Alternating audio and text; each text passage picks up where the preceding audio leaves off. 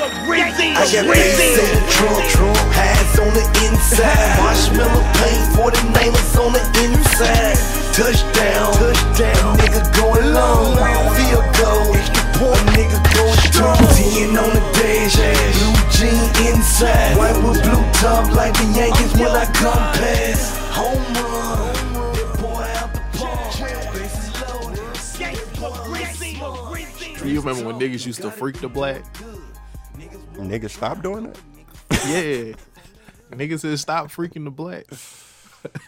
Oh. This man brought freaking the black, bro. Niggas done got lazy. They don't do that shit no more. Niggas straight out the pack, lighting that hoe. Off when ain't loosening nothing. No hesitation. Nah, this shit thick as fuck. Shit crazy as hell, dog. You remember when niggas was on blacks and shit, that's when niggas was fashionably wearing black forces. It wasn't like a term that you just showed people that you know you mean violence every time. Yeah, it wasn't that sign then. I think you're showing your age because I don't even remember black forces being fashionable. With the stiff beyond, ass 501s? I don't know, like mean? 9th grade? I don't know. I didn't know niggas was rocking black forces in the recent future or recent history. For sure rock black forces. Niggas for sure was rocking felines. Like, come on. Now. Recently? Tell this nigga Jeff. At a time that we was smoking blacks? No, when you was outside. Niggas was smoke. I mean, Alex. I mean, y'all putting me on. You got to think about what niggas was smoking. Like when blacks were like commonplace. I'm talking about when you were though. I ain't never smoked blacks. I mean, but I'm saying the era of niggas growing up to the point that they may partake in the black. I'm saying. Growing up, I'm not. Eli's 2 for $89.99. Niggas had the 501 Levi's. I mean, Jeff, I had 2 for 89 felines, but I was in the 6th grade. You know what I'm saying? So I wouldn't know I wouldn't know that niggas was smoking blacks at that time. I guess that's my point. Niggas, the Reggie era, nigga. You don't remember that shit? No, niggas hop on the podcast and forget, don't they, Jeff? I was not a part of that, bro. Niggas act like they been rapper weed forever. Wow. That never even crazy. Crept into what I was doing. So I don't know, bro. This nigga. So you stopped being aware of niggas wearing black forces after the 6th grade? I don't remember. I don't. You know, okay. I remember when people wore black forces, but I just feel like in high school, I don't remember people wearing black forces. Like people wearing them fashionably. You know, of course people wore them, but like, I don't know, like niggas wear J's and all the different type of forces that came out. And then occasionally, you know, you got your all white forces, but I didn't remember niggas rocking all black forces unless they subscribe to the all black force lifestyle. They chose violence. Gucci Mane on black tee, huh? You know, if they wore them, those were the only shoes they had. You know, they rocked the all black forces every day.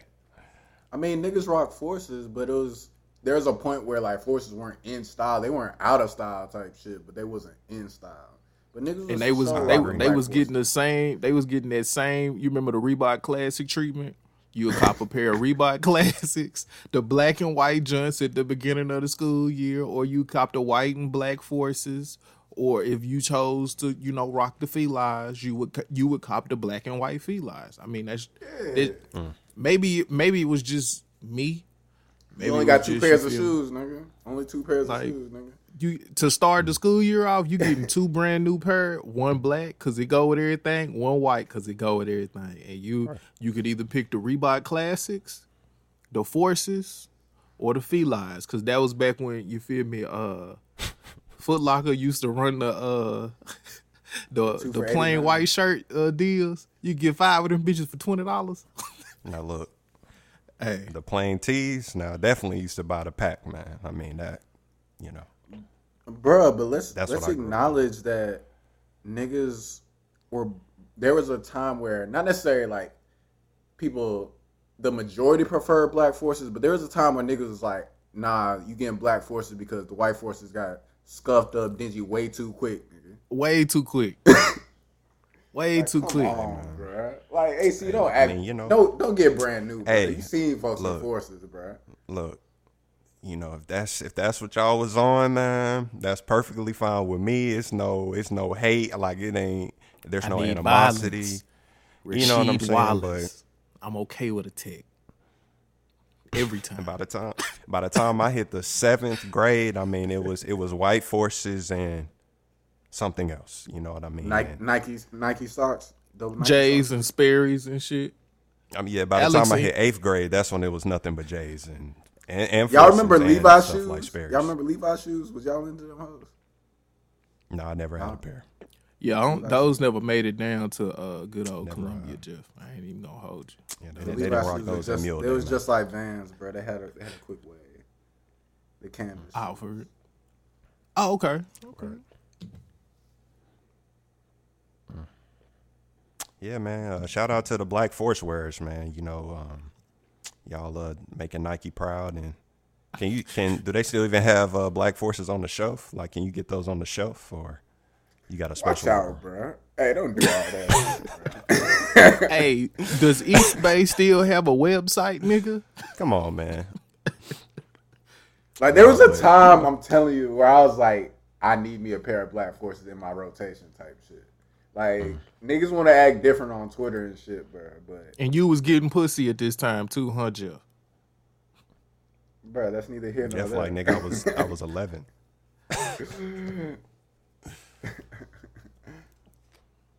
No, y'all got it though. This nigga said we got it. You gonna introduce the show, AC? Sure, man. I can do that, man. What's good? It's your boy AC, man. Welcome to After 5 Podcast, your weekly vibe. We are continuing our quest to break down 2020, man. What a hectic year.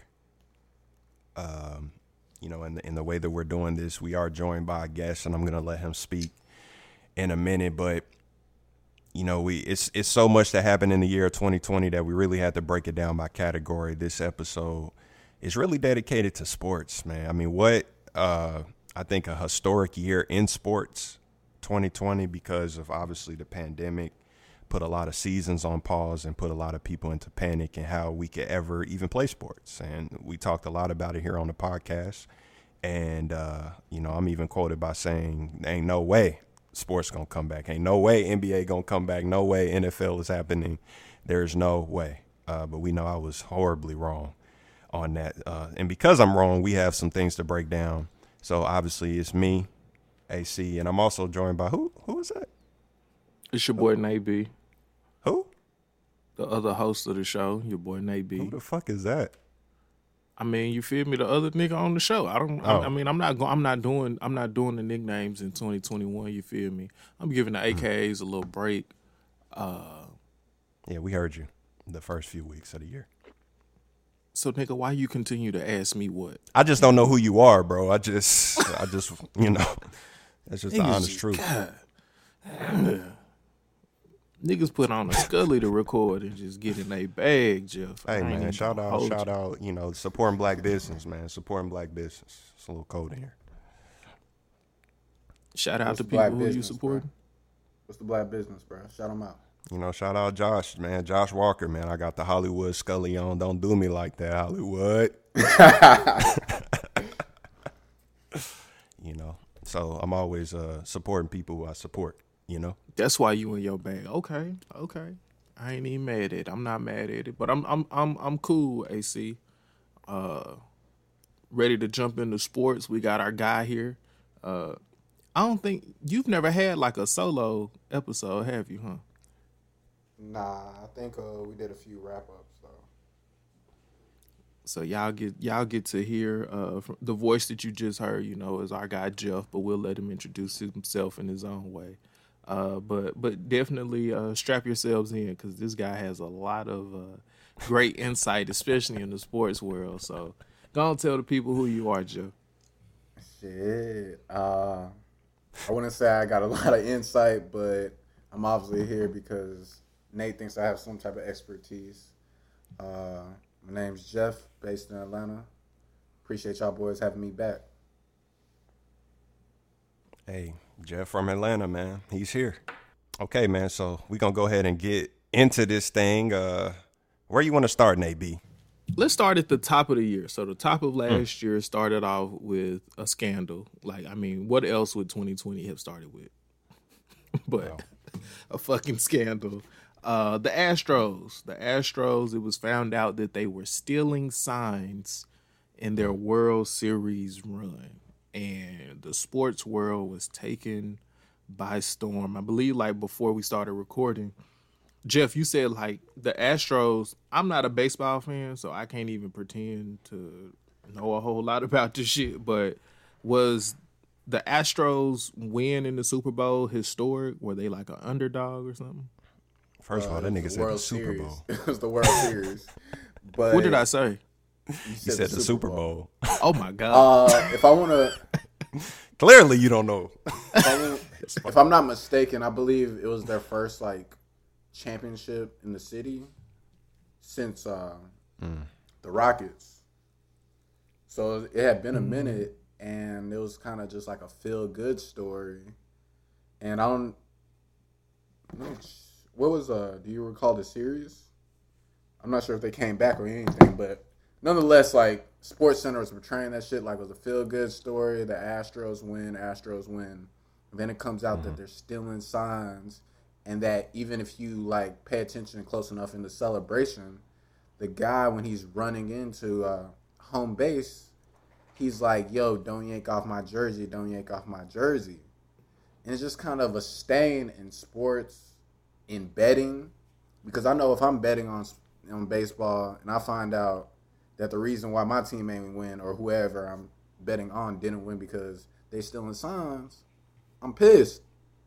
You know, Jeff, I ain't never even think about the betting aspect of it. Like, you know how much money niggas lost? Like, on and just, I want to give clarification. They won the championship in 2017, but they say that during that season, they're accused of the stealing signs as well as a little bit of the 2018 season. But the investigation was kind of concluded as of January of 2020.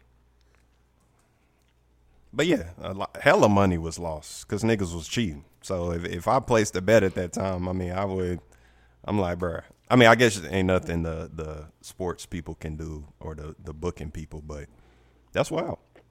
Yeah, but you just question the integrity of the sport, and why, as a fan, why am I going to tune into something that they're cheating? Like, because we all hear about different sports, like, when LeBron came back from the 3-1, like, this shit's rigged, whatever. Aisha Curry tweeted out, this shit's rigged. And you like, shit, is this shit rigged?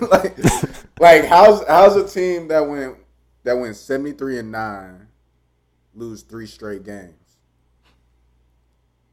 The same way that they had just figured out a way to win 3 straight. Fair enough. Sure. But were the Warriors cheating? To the point. Did they? Because they started off, I believe, like 25-game win streak, something crazy.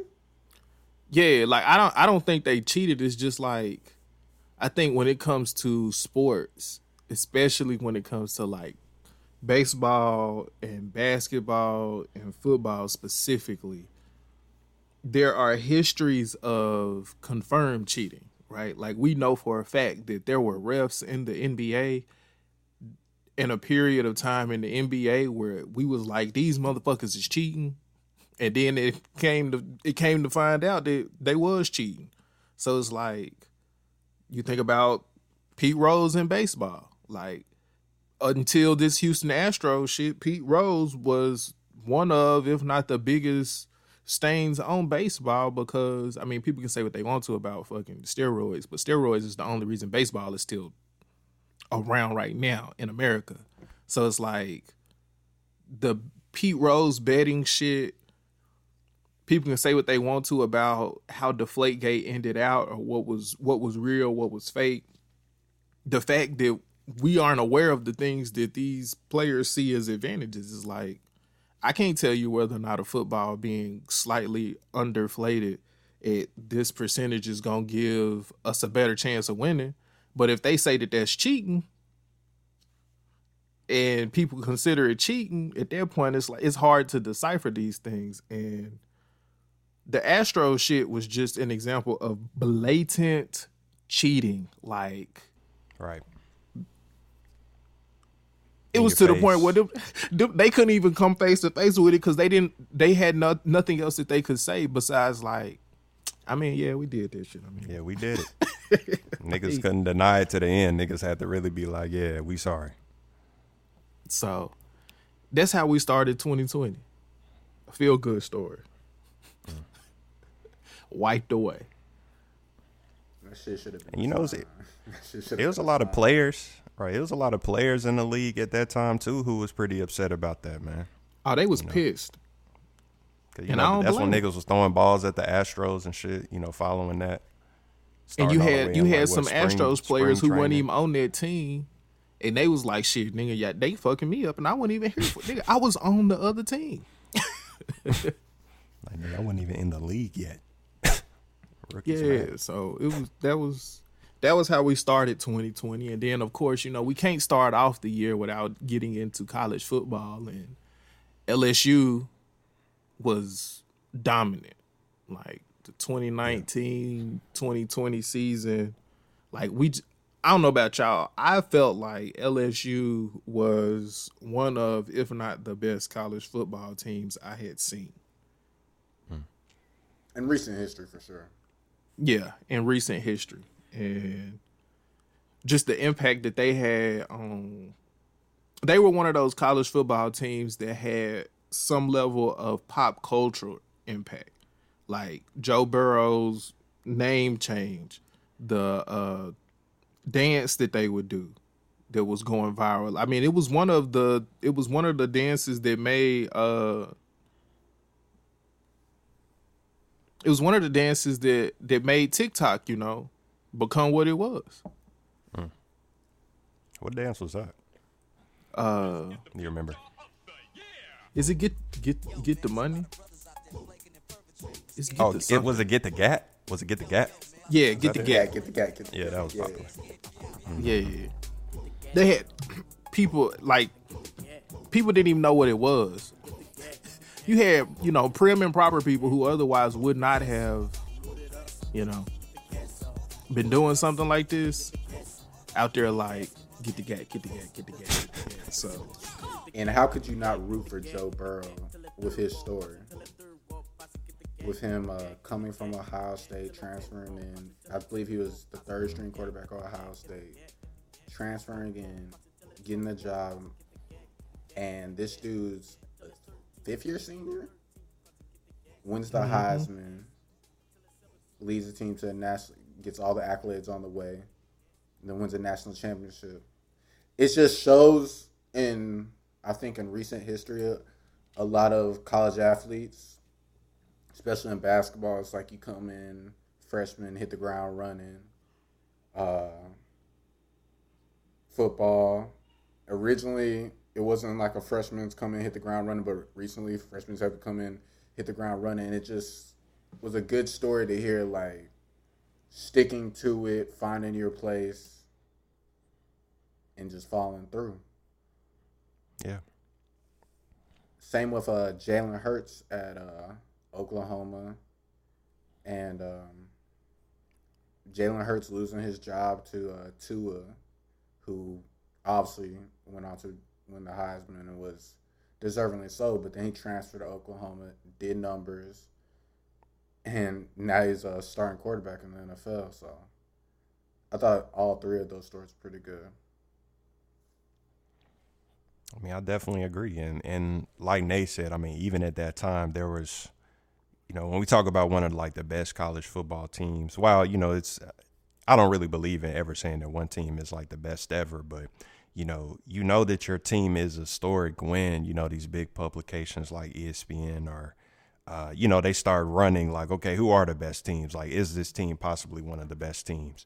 And Joe Burrow really showed his impact just by, when he left. I mean, we saw what happened to LSU. So, I mean, obviously they did lose a lot of starters, but, when you have a prolific quarterback like that, it shows a lot about your program. But that was a historic year. And, who'd they beat? Clemson in the championship? Is that who they beat? Now, you remember who they beat in the championship? Who is that? LSU. Who did they beat? Was it Clemson? Yeah. Okay. Mm-hmm. They had 5 players drafted in the first round, too, which was a record. Yeah, that's wild. Like, just imagine, it's like, yo, 4 of your other teammates, yeah, we finna get paid. Like, we first round. That's wild. You don't see that, ever. Mm-mm. But the crazy part of it is, I think we might see it this year. You know, we for sure we're not for sure, but Alabama's like that. Alabama, and that's why I said, like, up until that point, like last year, I thought LSU was at least the last, I'll say the last 10 years. I think LSU was the best college football team I had seen in the last 10 years. If I had to pick a college football team of the decade in hindsight, from 2010 to 2020, I would have to pick the 2019-2020 LSU Tigers, just because, like, they just, even the games where they had to persevere and fight through, you never, or at least me watching, I never thought they was gonna lose. Like, I just always figured that they were gonna. Joe Burrow had that. He had that charisma, that confidence that you expect out of a quarterback in a position like he was in, and the weapons they had around him. It was literally like, you know, you roll the ball out there, you execute the plays, you're going to get it done. And to see what, you know, now the 2020, 2021 Alabama Crimson Tide was able to do, like, same thing, except I feel like on steroids, because one, it's Alabama, and two, Alabama shifted the way that they even played offense to accommodate all of these different weapons. They ended up losing what they thought was one of their primary weapons, and then emerges another one, and he wins the fucking Heisman. Like, mind you, Devontae Smith is the best wide receiver out of Alabama as far as just accolades. And Julio Jones went there. Like, that's saying a lot. Like, but football's changed since Julio Jones was there. But the reason why Alabama is wide receiver U is because it started with Julio Jones. The DJ Halls, things like that. And then you got Amari Cooper, Calvin Ridley. Think about these names, dog. Like, these fucking names. It's like I tweeted it. Just next man up.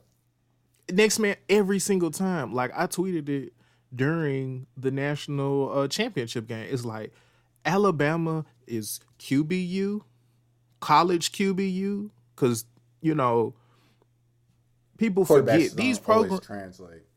Yeah, like, the thing about their QBU, RBU, wide receiver U, DBU, linebacker U, and you can make an argument that they safety U too. Like, when you look at how the game translates, even when Alabama has a young secondary, Alabama secondary always builds up confidence, and by the end of the year, you trust them. Even those teams where, I mean, think about defensive line. Do y'all remember Mount Cody? Jerry Jeudy, that's what I was talking about. Yeah, I remember Mount Cody. Like, think of, like, every position. O-line, they are Andre Smith. He was huge for them. Next man up. Saban regime. I mean, look at the Devontae Smith breakout year. Devontae Smith breakout year. What happens? Waddle gets hurt. And his like a top role 7 recruit too. Yeah. Right. His role now expands. It's just crazy. But the thing that, I mean, not to just get onto Alabama too much, but the thing that I appreciate about this team this year is the level of humility the team has. Like, you can tell they, like, genuinely fuck with each other. They generally want to, like, it's not about the accolades. It's not about where we're going to be drafted. It's just like, yo, we came back on a mission, and that's what we did. And if you ever check out their interviews, they're always like, it's always deflecting to the team. It's never about me. It's always about, this is our goal. I got the right people around us, this, that, and the other. And you don't see that all the time, especially now in the social media era where everyone's got a brand to maintain. Yep. And you know, following right in line with that, you know, the next major thing that happened was LeBron James. LeBron James passed Kobe Bryant on all-time scoring list. And I remember the level of humility that he had in that moment when they was asking him, like, yo, what does it mean for you to pass Kobe? And you had somebody like LeBron who has been, you know, the Kobe to an entire generation to talk about what Kobe meant to him. It's like, okay, Jordan is going to always be Jordan. The myth and legend of Jordan is going to be told, period, regardless, to the point that where, you know, our grandkids may fucking think that Michael Jordan invented basketball.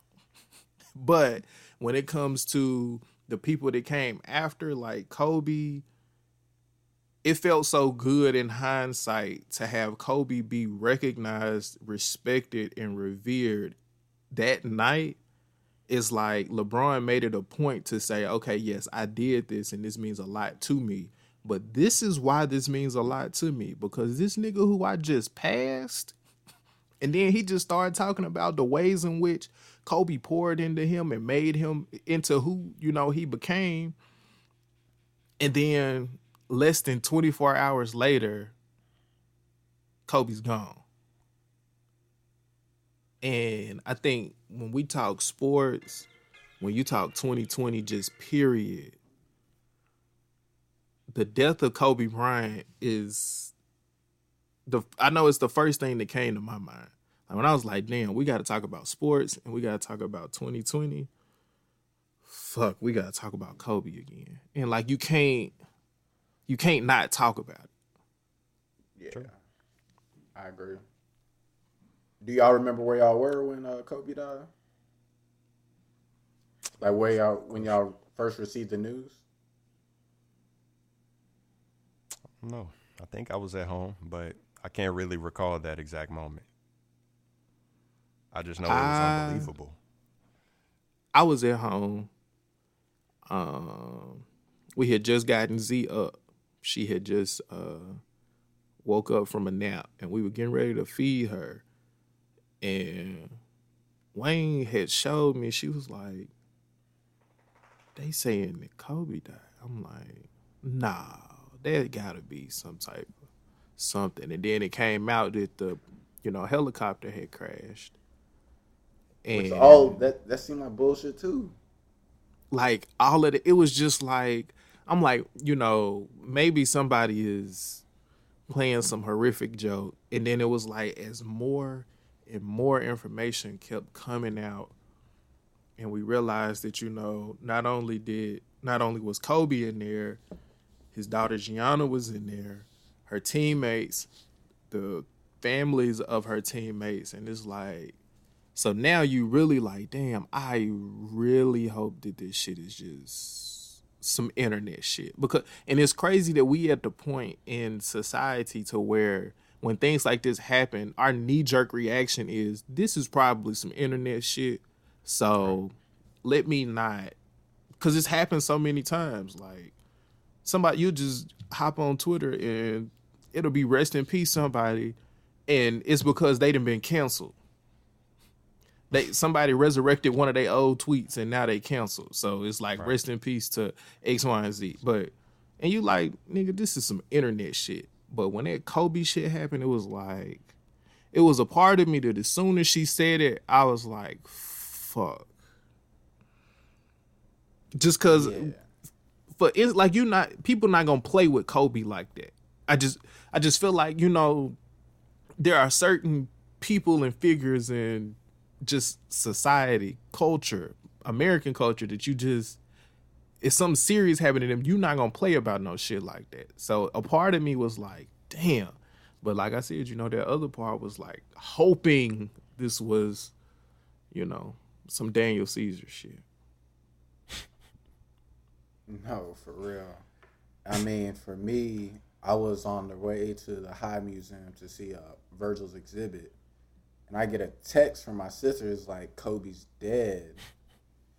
I'm like, and then she calls me. I'm just like, what? Like some bullshit. And then I check Twitter and it's still no sources. I'm just like, oh, whatever, cool.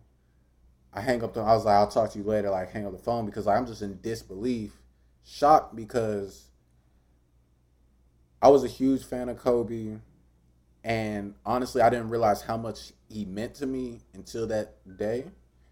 But and it's just crazy how much a person who doesn't even know you exist. Because I'm not typically a person who like idolizes people. I'm not huge on the celebrity stan culture, this, that, and the other. But Kobe's definitely someone who I did look up to, and for him to have that such an impact on me to where I felt like I knew him personally was definitely a level of emotion that I didn't realize I was capable of feeling.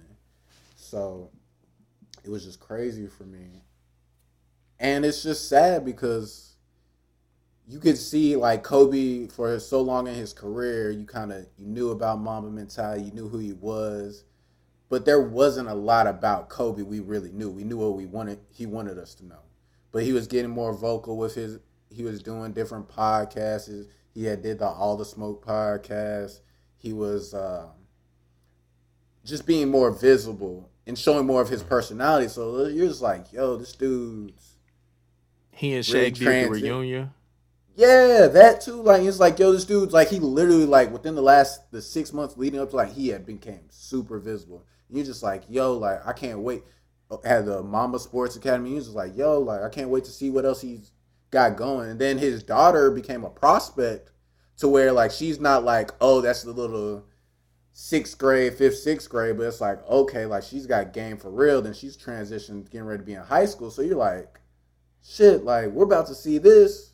Similar like how we saw LaMelo Ball grow, but like we're about to see where his daughter goes, and it's just like this shit's about to be fun. And like, because you know, we saw the score where it's like they beat some crazy, it's like 100 something, like 30 something, and then like it was a running joke about like the Mamba mentality, like that's some Kobe shit. But it's just like, man, it just really messed with me that a person, he was more influential in my life than I had given credit to at that time. Yeah, I think that's deep, bro.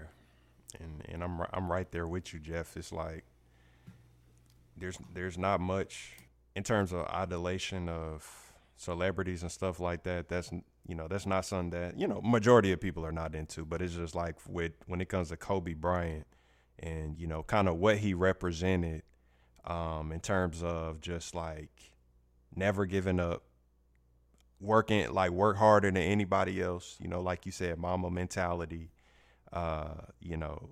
everything that led up to his exit in the NBA, including the legendary final game where he dropped 60. And then, everything in terms of the years following of, him constantly speaking about, well, I've spent so much time playing basketball and now I'm trying to be with my family. I'm trying to spend as much time with my family as possible, with my daughters. And it was visible. Like, you laid it out. It was visible. We could see that. And, thinking about everything that was cut short, what really hurt me is, when The Last Dance was going on and we're watching, Jordan, break down his career and like everything that happened. And, and for us to have a realization that, for Kobe, which for a lot of people, this is our Jordan. Like, this our Jordan. You know what I'm saying? Right. Like he won't have that opportunity. If they do something like that, it's just going to have to be everybody else, but you won't be able to get that, that firsthand, account from him.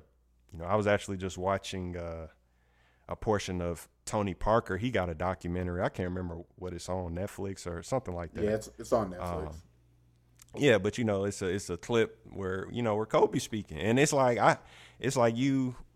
it ain't like Kobe on my mind every day, and it's like you watching that, and then it's like, damn, here's Kobe, like in the flesh speaking, and we almost 10, 11 months following his death, and it kind of bring back the emotion, like, damn, this dude is gone, like this dude is in his early 40s, and the only MVP to die, league MVP to die.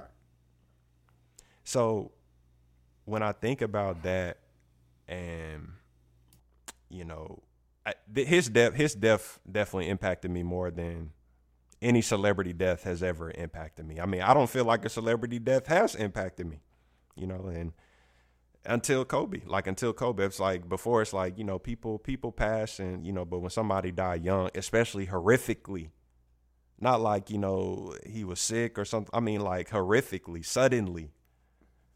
And not only him, but his daughter. We saw them at the game. It was just at the game. And it's really, weeks ago, y'all, I was actually just thinking about, probably that morning when, because they was getting on the helicopter or they was going to a game or practice or something. And, Kobe just telling the other daughter and her family, like, yeah, y'all can ride in the helicopter with us, like. And they was probably all excited, you know what I'm saying, to do this, and then for it to just end like it did, I think about being a child and also just being a parent, being on like a helicopter like that, and things start going wrong, and you just with your child, and it's just like, this the end, you know what I mean, and it's the end. I mean, that's just, and I'm sorry to paint that sad scene, but that was on my brain, like that was really on my mind a couple weeks ago, and I'm like, damn, like that's sad. That's sad. It's tough, man. It's really tough, and I definitely want to, make sure that we acknowledge just the sadness that the loss of Kobe was, because I feel like the loss of Kobe I know from a sports fan's perspective, right? We started the year off losing people. January 1st, we lost David Stern. Yeah. And, people can say what they want to about David Stern, the former NBA commissioner, but, basketball as we know it and love it, I know the three of us, like, know David Stern and the decisions that he made, the chances that he took, some of the stances that he made, Shit, the NBA definitely like the MLS. Yes, like we could very well be looking at the NBA a completely different way. And he was, people will say what they want to about his apprehension for, players to take their own futures or, their own livelihoods into their own hands. But David Stern did that. And he had to.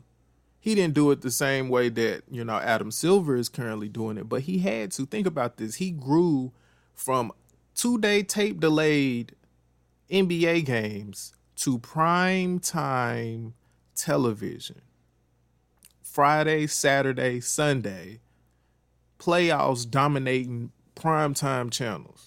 I'm like, what he did with Magic and Bird, what he did with Michael Jordan specifically in the growth of the NBA, Dirk Nowitzki, making NBA global, like the Dream Team, like all of these things. It's like we lost him, then we lost Kobe, who was essentially the maturation of that David Stern dream. Like Kobe was that representative of, I'm bridging the gap between what people love to say is the golden era of basketball in the 90s and when the chosen one came. Mm-hmm. And that's exactly what Kobe held down those 10 years in between Michael Jordan and LeBron James. And it was Kobe. He had to deal with Shaq. He had to share the spotlight with Shaq. But like you said, Alex, it was Kobe. And Kobe made us think about things in a way in which I don't think we, like growing up, being cocky or, I don't want to say being selfish, but always wanting to win was not something that was really necessarily pushed. It was, we were the generation of, we want you to win, learn teamwork, but you got to have that, sportsmanship. And most of the time, the ways in which we were taught sportsmanship wasn't really sportsmanship. They was just grooming motherfuckers to be soft. And the people who came after us, were the participation trophy children. And so when Kobe is like Mamba mentality and he's doing these commercials, it was the first time that some of us as little black boys felt encouraged to be like, yeah, nigga, I'm going to win by whatever means possible. I'm going to do this by whatever means possible. Like, you can't crumble up paper and not think of Kobe.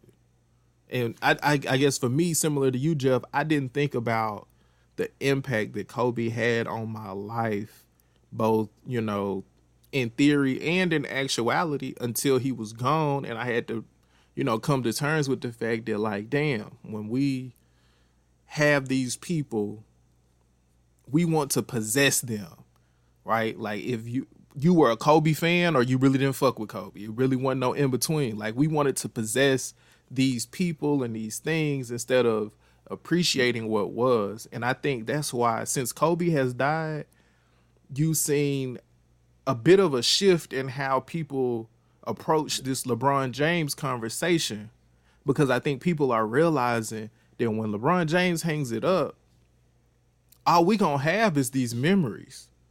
And we have an expectation that everybody's going to become, they're going to get the Michael Jordan treatment.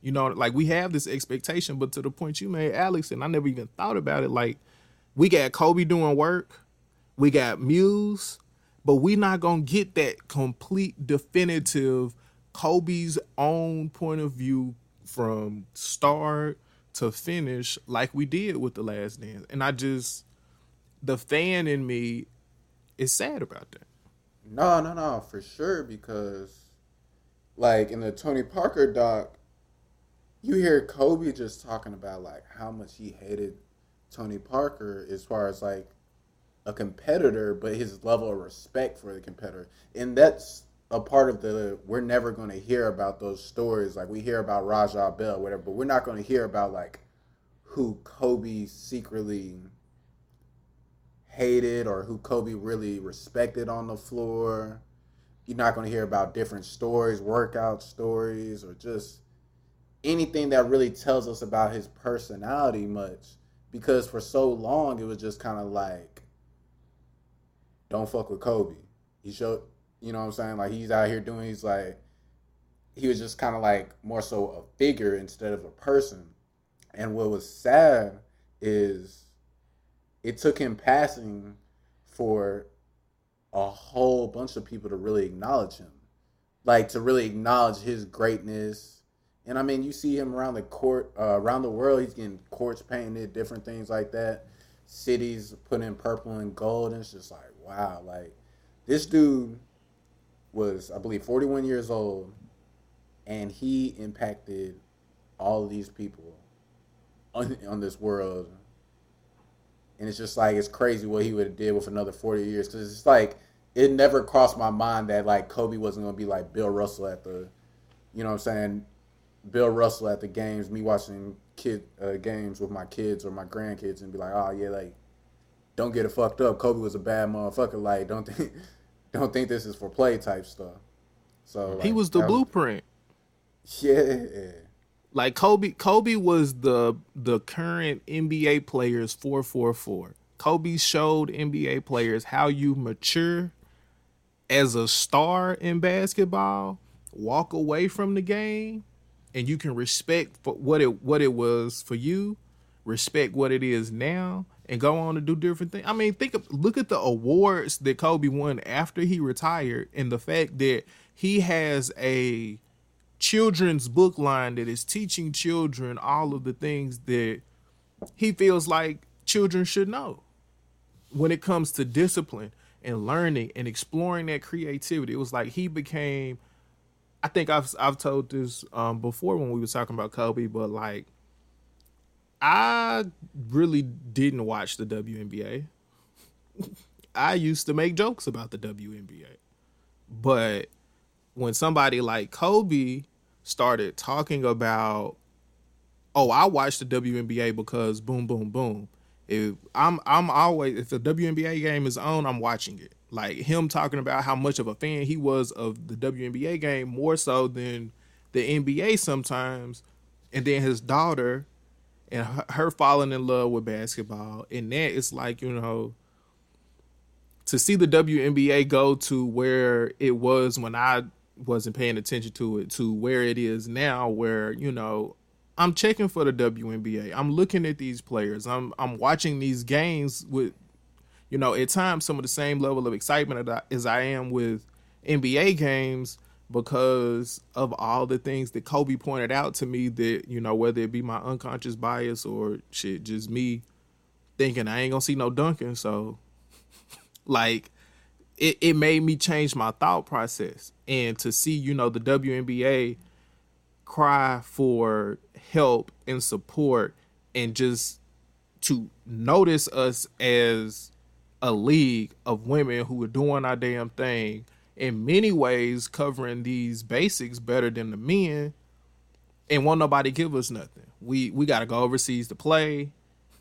They don't want to halfway televise our games, to the point where, you know, the WNBA has increased to, I think it's a minimum $215,000 per player. They're getting maternity leave, which, I mean, I just would have thought that if you have a majority, you know, female league, right? Women. Come on, man, be better. Women's league, you know, I'm not even gonna go into that, but hey, man, women's league, that better, something like maternity leave would be, you know, standard. You get what I'm saying? But I mean, it wasn't. So I think he's a large part of the special attention and plans for enhancement that the NBA and the WNBA have come together and created to move forward. And I think of the impact that the WNBA was able to have. You know, we had the bubble in the wubble, right? When the NBA suspended in 2020, March 11th, 2020, they call it the day that the sports world stood still. Rudy Gobert. Bro, they killed Rudy, man. They killed Rudy, but now, like, looking back, Rudy deserved to be killed, but goddamn did they kill that man. He ain't know, though. We don't even know if Rudy was the first NBA player to have it. He was the first person that was known. But he was the first one openly bullshitting. Yeah. Hey, he was the one out here playing with the mics. Openly bullshitting, rubbing his hands on mics, coughing and shit, playing around like that. Y'all, we gonna be all right. 3 days later, we don't know what's actually gonna happen. We're here at tip off. The teams have not come out yet. We're waiting word from the league office.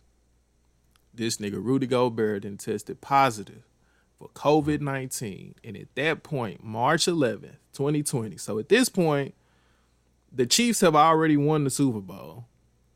I figured y'all don't really have no thoughts, because, I mean, at this point, we know Patrick Mahomes is Patrick Mahomes. He the truth. So, he's the future of the NFL. Footnote in history, the 2020 Super Bowl champions were the Chiefs. But you fast forward March 11th, 2020, right when, correct me if I'm wrong, y'all, were we not already in conference tournaments for NCAA? Yeah, some teams were having their conference tournaments. Had to be. And they were getting shut down. But, like, I believe it was the second week of conference tournament. I think it was, like, the Power 5 conference tournaments were going on. But, like, the mid-major ones were the weekend before. Yeah, so you had, you know, major Power 5 conference. They didn't know what was going on. I mean, some of them were still playing. I remember, who is it? Is it the ACC? I think the ACC was still playing. I know the Big Ten. The ACC and I believe the Big Ten were. I think when the announcement came out that they were canceling everything, I think there were people on the floor in Madison Square Garden. There were teams on the floor, and at halftime, they found out that this is going to be the last game of the college season. And, college basketball shuts down. But it all started with the NBA. Rudy Gobert is found, to be positive for COVID-19. And he's the first athlete, in an active sport that we saw this happen to. And it was just almost like wildfire. Once the NBA made a decision that it was going to suspend the season, you had suspensions of, NCAA tournament, the tournament itself, both men's and women's. You had, baseball. They were getting ready to go into spring practice. You had them, suspend spring practice. You had spring practice suspended for fall sports. Fall sports at one point were completely canceled for Division I and II NCAA. And basically every major sport at that point had suspended or canceled their season. The NHL just canceled their season completely. And so we were at a point where we were like, shit, like you started off the episode, Alex, we didn't know who's going to have sports at all. No. Like, at all. I mean, but the thing is, when everything first popped off, I think everybody attitude was, temporary. Like temporary, we just got to shut down for a couple weeks. And, we just thinking about, okay, when the season going to start again. We were surprised at the cancellations, right? Because decisions were being made quickly. It's like, okay, we actually are going to play with no fans. Okay, actually, we're just not going to play at all. And we're just going to wait and see and things like that. And as the weeks went on and as these reports came out, from Dr. Fauci, you know what I mean? And pretty much letting America know that, hey, this actually isn't getting better. I mean, it really put, a lot of people was literally begging for sports to come back. Niggas watching reruns and all type of shit. What did it feel like to you? Like, real quick, did it remind you of anything, or was it completely foreign to you? Let's start with you, Jeff, and then we'll go to AC. Repeat that question. Like, when sports were suspended, and like Alex was saying, you were trying to figure out ways to kind of quench that thirst you had for sports or whatever the case may be. Like, had you ever felt that before? If so, when? And then if not, like, how did you kind of hold yourself over until, we got more word? For me, initially, it was fine because, there's plenty of shit to binge. But say a week or two goes by and then you like your content, for me, because I listen to different NBA podcasts, and they're like, yo, we don't know what's going on. And it's just kind of like, damn, like, I hate to get dark, but like, is this the end of the world? Because like everyone's questioning, like, everything's unprecedented. And initially, like you said, it was just like, okay, it's going to be temporary. This is temporary. And then it's like 2 weeks, a month. And then some people are saying, okay, if everyone stays in August, September, whatever the case may be. So it's just like, there's no sports and we can't go outside. And it was just kind of like, damn, like, I'm sitting in the house and I'm faced with having to talk to the person next to me. And we're talking about life more so. We're not talking about current events, because anybody can talk about current events, but it's like, damn, like, we don't know what COVID is, and it's just kind of like, how bad can this virus continue to mutate, and how bad can this really get? Like, are people just going to be walking around dropping like flies? Things of that nature. And so when the bubble came back, it did feel like there was a sense of normalcy to it, like what was once lost. Because when there was no sports, no, you can't go to movie theaters, this, that, and the other, and it's like you can't go out and drink. And you got to think, like, sports gambling is huge. So that just goes to tell you how many people are tuned into sports. So it's like, just the sense of normalcy is gone in people's lives, and it's just like, it's just kind of like the world is turning into a ghost town. So I think the NBA did a great job by coming back, NBA as well as baseball. Yeah, I hope definitely. that answers your question. Definitely. I hope that answered your question, Nate. Definitely a dark time. I know for me personally, the level of, I guess, uncertainty that Jeff advised, I had the same. You just don't know when sports is coming back. You don't know. I feel like I was more so concerned about the bigger picture, not necessarily when sports is going to come. Obviously that was a big deal, but it's just like, we got sent home from work. It's like, when are we going to be able to go back to work? Or, all these people who work in jobs that require people to be there, like, what are they going to do? Mm-hmm. And stimulus was nice. And, you kind of had that anticipation that it wasn't going to be a one-time thing, that we was going to get more. And obviously we saw how that turned out. Stimmy 9 on 1. But ESPN was looking bare, man. It was looking bare. It was just nothing but talk about, first of all, what leagues are deciding. Like, that's literally all the conversation. Or it just was about, free agency or something like that. Or niggas playing video games. Right, yeah, or they on ESPN on not ESPN2, not ESPN Classic, on ESPN niggas is playing 2K on like the 2K. Middle of the day. Like, I have been telling folks the last 2 years to invest in esports, and if you don't invest in that shit after the pandemic, I don't know what you going like. You just don't get it. We're gonna have to talk to you off camera about that. Yeah, man, come on, man. You gotta give us those jewels. You can't give them. Yeah, you gotta drop those jewels. We gotta be us. the early investors. For me, it kind of felt like you remember when the NBA lockout happened? I think that was 2011. Yes. Yeah, it didn't feel like that for me because like you was seeing on Ballers Life, you like shit. You seeing Katie and LeBron on the same team. You seeing John Wall get at it. Like, you're seeing these. But folks. That's what I mean. Like, do you remember when they suspended the NBA and people were quarantined, like they was quarantine.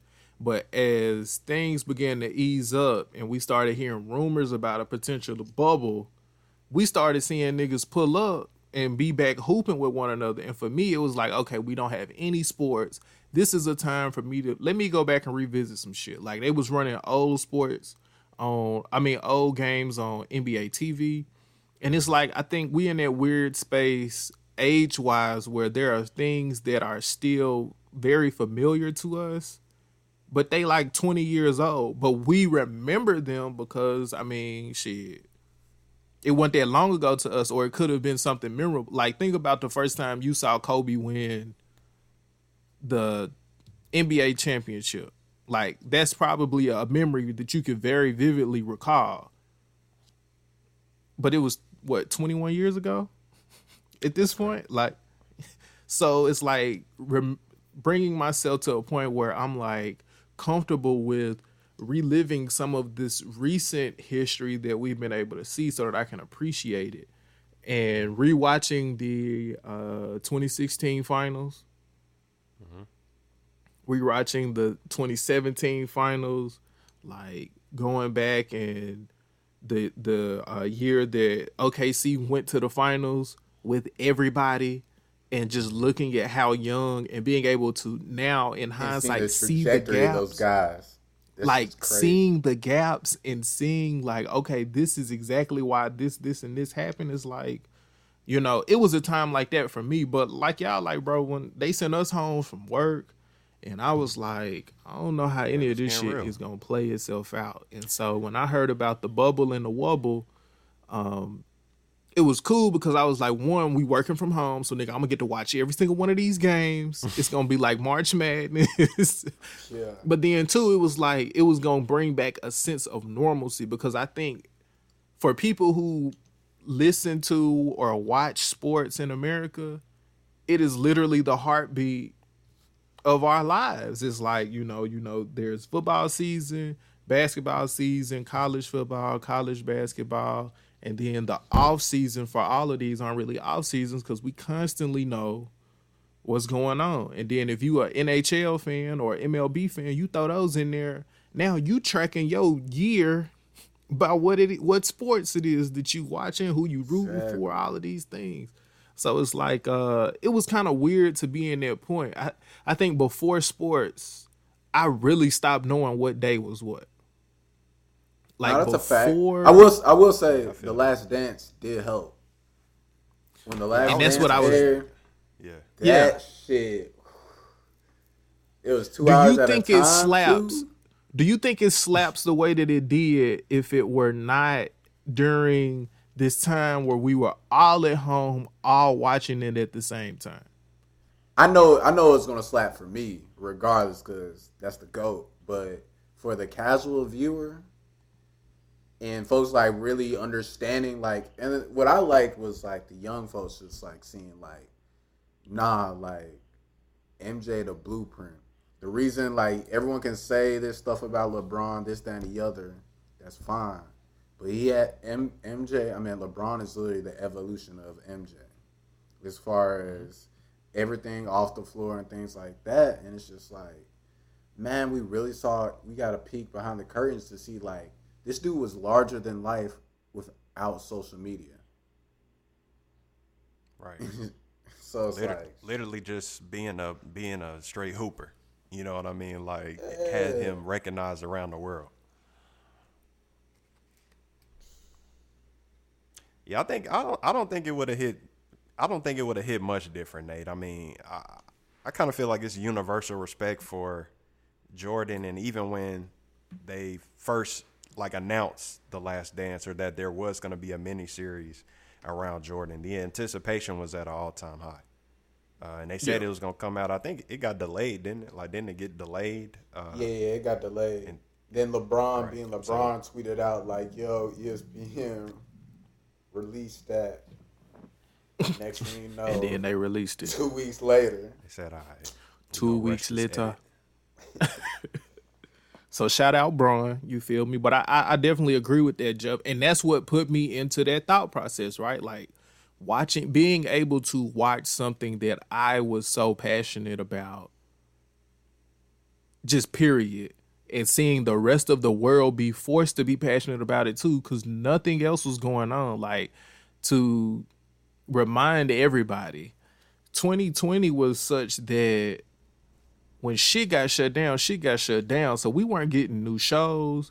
New seasons of things were done. The news was constant updates on COVID, people's dying, death rates. How many people can we afford to have die? Like, all of these things were constantly consuming that without Netflix, without Hulu, without these streaming platforms and The Last Dance, I don't know how American society would have survived in this modern era, just because people get so much of their information constantly from social media that we use TV and things to kind of take our minds off of shit. And we didn't have nothing new. And we went from constantly getting new things and constantly having another season to binge and all of this shit to, nigga, you got what you got, figure it out. Well, I mean, kind of speaking to what you spoke on earlier, Nate, you know, the fact that there wasn't anything new, I mean, obviously gave us the opportunity to go back, right? And whether it been, you know, a lot of people catching up on shows, but even from a sports perspective, I mean, even outside of like the old basketball, I mean, it was all sports on TV, you know, and, you know, it really gave a good opportunity for, you know, people who are unaware of or just getting into sports or whatever sport that you went to, being able to see that history.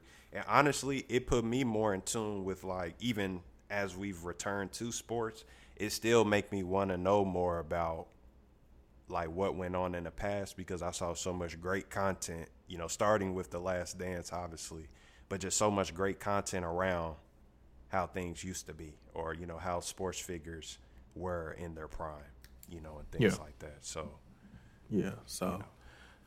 And it gave us insight into Michael Jordan. Yeah, I was gonna say everybody now talking about like a documentary similar to The Last Dance for like different athletes. You know, it's like everybody wants that. Yeah.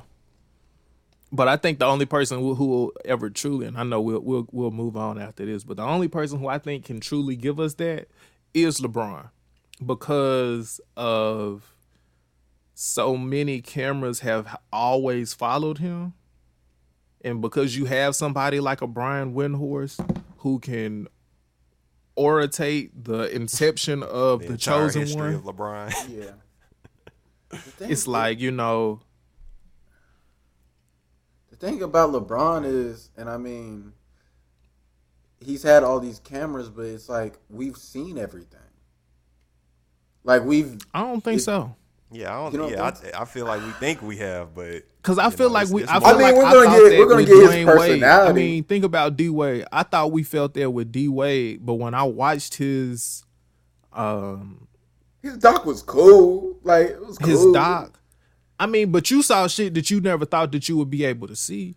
Like, we don't imagine us being able to really see footage and have LeBron break down how, because we all know how the decision, that production even came to be at this point, right?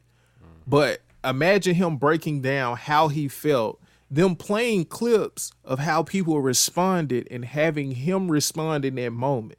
Because see, the difference between like a Last Dance and what LeBron would give us is it's so much outside shit that now we can take ourselves into the mind of, okay, when LeBron was down 3-1 in the finals, that nigga showed up like, we gonna get this shit done. Imagine us being able to hear the breakdown game by game by game until he wins that championship of what was going through his mind, what they did, how they was able to overcome. Like, that's going to be a different experience. I mean, the allure of Jordan was we only knew one side of Jordan, and then we knew what people had said. And Jordan did a great job of being very vague and very specific of when he chooses to talk. So for him to give all access and to really be raw in these moments, it was like, okay. And I think LeBron getting comfortable media-wise now, by the time we get that LeBron A King's Life shit, we gonna get raw ass LeBron. We gonna get LeBron who felt like when he won that title in Cleveland, he was the GOAT already. We gonna get that LeBron. We're not gonna get politically correct on Road Trip and talking about how he felt when Kyrie said what he said. No, nigga, you felt like this nigga got me fucked up. Did y'all see the video that he tweeted today? Nah. I mean, was it yesterday? I feel like LeBron be loose right now. I feel like LeBron be loose right now, low key. Hell nah. If he was loose right now, we would have got a real speech after he won this ring, which we get into. I mean, spoiler alert, if you don't remember and if you was under a rock or if you listening to this 10 years from now, 2020, the bubble, NBA bubble, great experience, the Lakers win. But you feel me, Jeff, like, you remember what he said after they won? He said he want his damn respect. If he was getting off, he would have got up there and said, bitch, I'm the king. Ain't nobody no motherfucking king out here except me. I'm still the greatest. Gear whatever the fuck. And here it is. I feel that. I can see it. But I guess that's kind of just how, I mean, I kind of feel the way about like the Warriors dynasty. Like when we get a doc about them, like, are we really going to get some shit, or was all if Draymond is involved, we getting a real deal. True. So because it ain't no nigga like Dray. It ain't a nigga named Draymond from Saginaw, Michigan, who's gonna get in front of a camera and lie about what's going on. He not gonna pussyfoot. He gonna tell us straight up. I called him a bitch in practice. I told him that we didn't need his funky ass, and guess what? We didn't. So quick question: what did y'all think when the bubble came back? Like, what were y'all initial thoughts? It's fucking lit. Foolish. I said these niggas foolish. I said they putting folks in danger. They ain't gonna be satisfied until somebody get COVID and die. And I was killing it. I thought it was so greedy. I just thought it was greedy as hell. Like, the greed is just at an all-time high that these niggas really trying to still hoop and finish the season. Bro, I thought that shit was gonna be lit, like AAU Nationals in this thing. It was. I mean, Jeff, do you not feel like that's what it was? Like, I feel like we got to see what we always wanted to see, where niggas is not playing for crowd reactions, niggas is not playing. It's like I was saying, when the lockout happened in 2011 and these niggas was hooping, we got to see some shit. Like, we got to see Kobe put up 50. KD put up, 60 at the Rucker. We got to see, John Wall and Russell Westbrook on the same team going against James Harden and Chris Paul. Like, we saw these things, and then to put it in a bubble where these niggas are stuck here, all they got to do is hoop. Everything else, they can try to block out, but all they got to do is hoop. These niggas can walk to the gym and walk back. I said, we getting some great basketball. I said, we gonna get some days where niggas is just not gonna fucking feel it because of all these back-to-back games. But when we get the good games, when niggas get their legs underneath them, classics. And you know what? Donovan Mitchell, Jamal Murray, classics. We got some classics out of them. But, and I mean, Jason Tatum recently hit on it, but like we saw some niggas who was acting a little different in the bubble who were, say, role players, but, you know what I'm saying? The bright lights are a little different when there's no crowd in there. To where it's like basically you running in an open gym. So I thought like who? TJ Warren. Who? And then TJ Warren. TJ Warren went on a crazy run. Who's another player that kind of showed out? But we're not gonna sit up here and act like TJ Warren not raw. TJ Warren was looking like TJ Warren's the reason why Victor Oladipo started getting unhappy in Indiana. He ain't gonna admit that, but there's a reason why.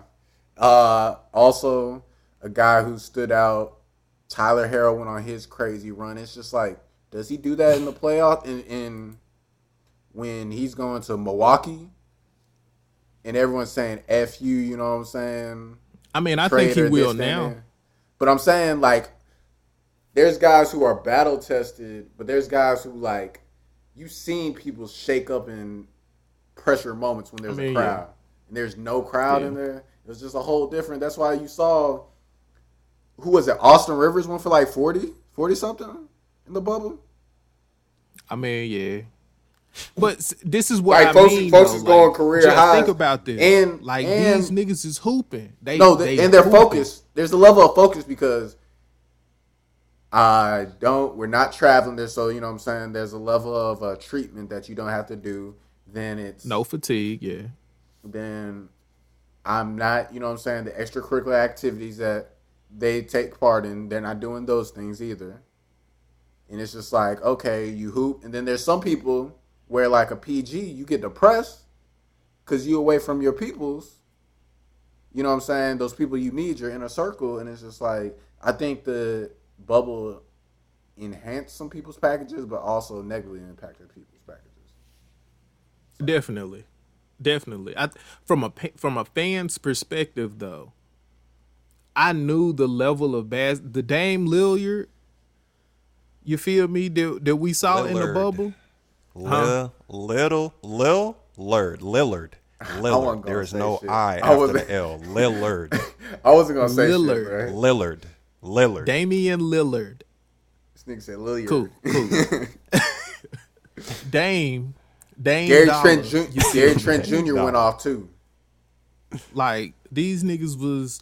It's for me, Jeff. I get everything that you're saying, and I'm not gonna negate that. I just feel like ahead of the bubble, you had the vicious murder of George Floyd. So there were apprehensions from players, and I mean, you did have some opt-outs, right? But there was apprehension from players, black players especially, like, should we even do this shit?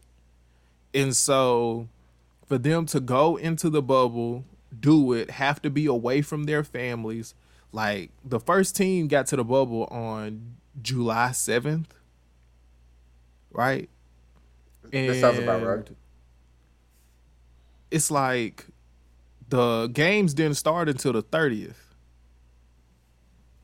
So that's already 1 month. You're not even playing. You just trying to get back into game shape, reunite with your teammates and try to continue some type of normalcy for you to get, to the end result.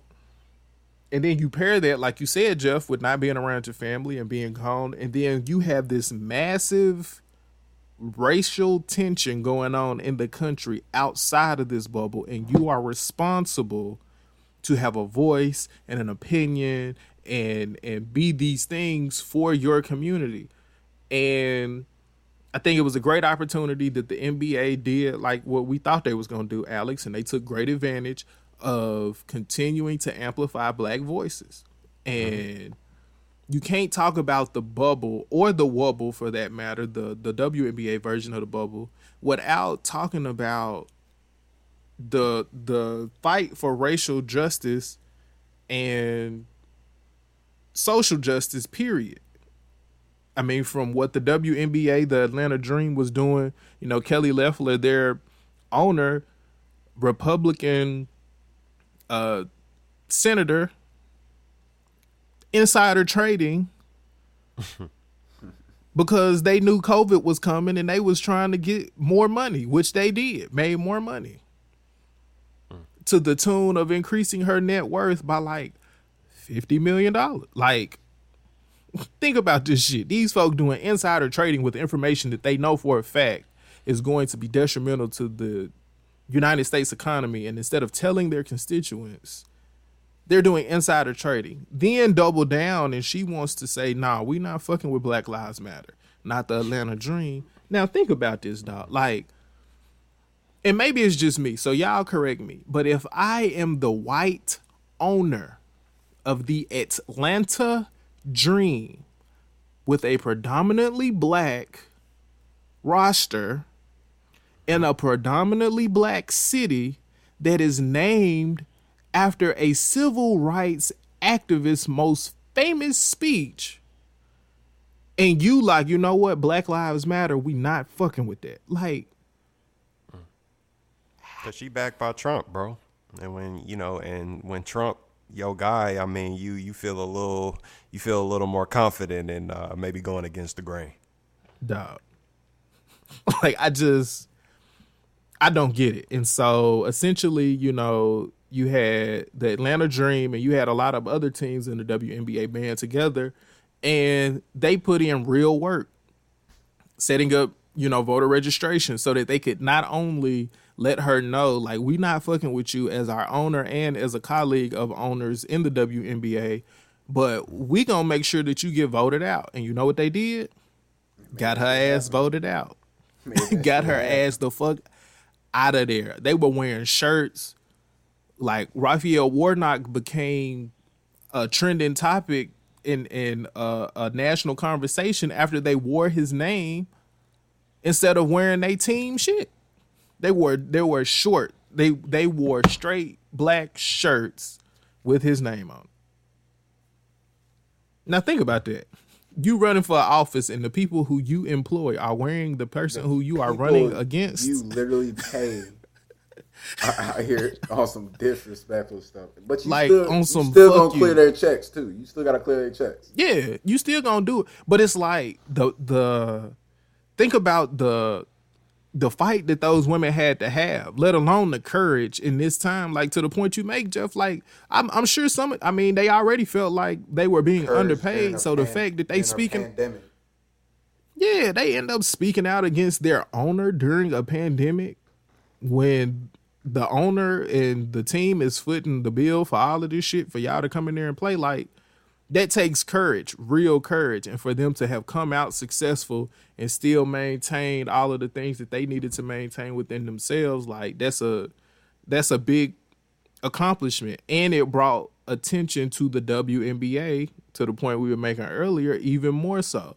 And so when it came to the NBA in the bubble with the jerseys and people being able to have things on their back instead of their names, it was like, it was an opportunity for us to continue the conversation. And I remember there were a lot of conversations about whether or not the fight for racial justice was going to stopped once the bubble started.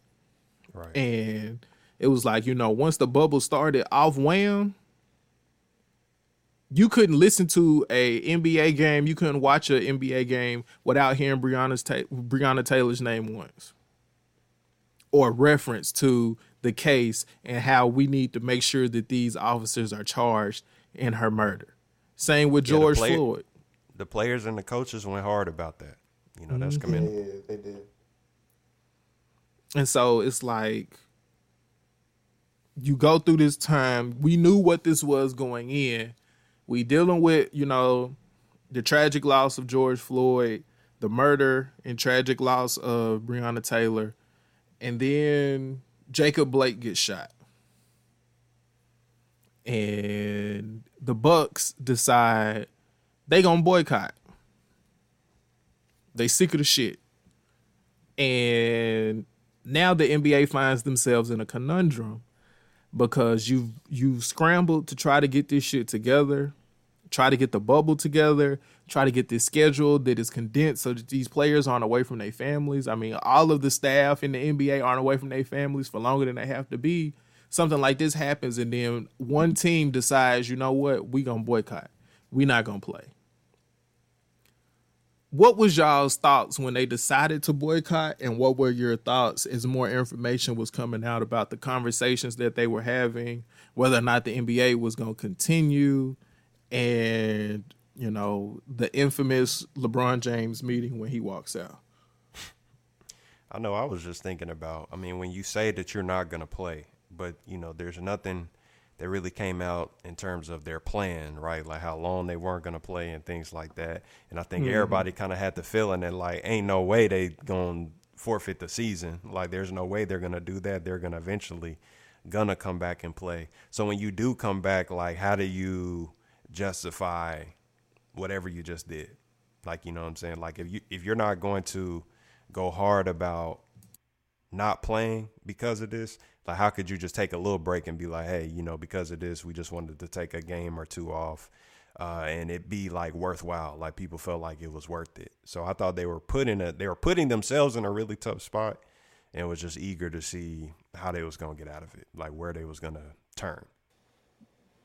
Jeff, do you have any thoughts? No, I thought that was well said. I didn't. I completely agree with what you had to say. Jeff like ditto, nigga. Ditto. So to wrap up the NBA and the bubble, give me y'all's favorite 2 moments of the bubble, and do you think outlook for this season? We've already had, I think, 16 games either canceled or postponed at this point. So top 2 moments for you personally from the bubble, and do you think that we will find ourselves in another version of a modified bubble in order to get through the 2020-2021 season? So top 2 moments, I'm going to go with the Phoenix Suns going 8-0 in the bubble, and then Tyler Hero going on his run.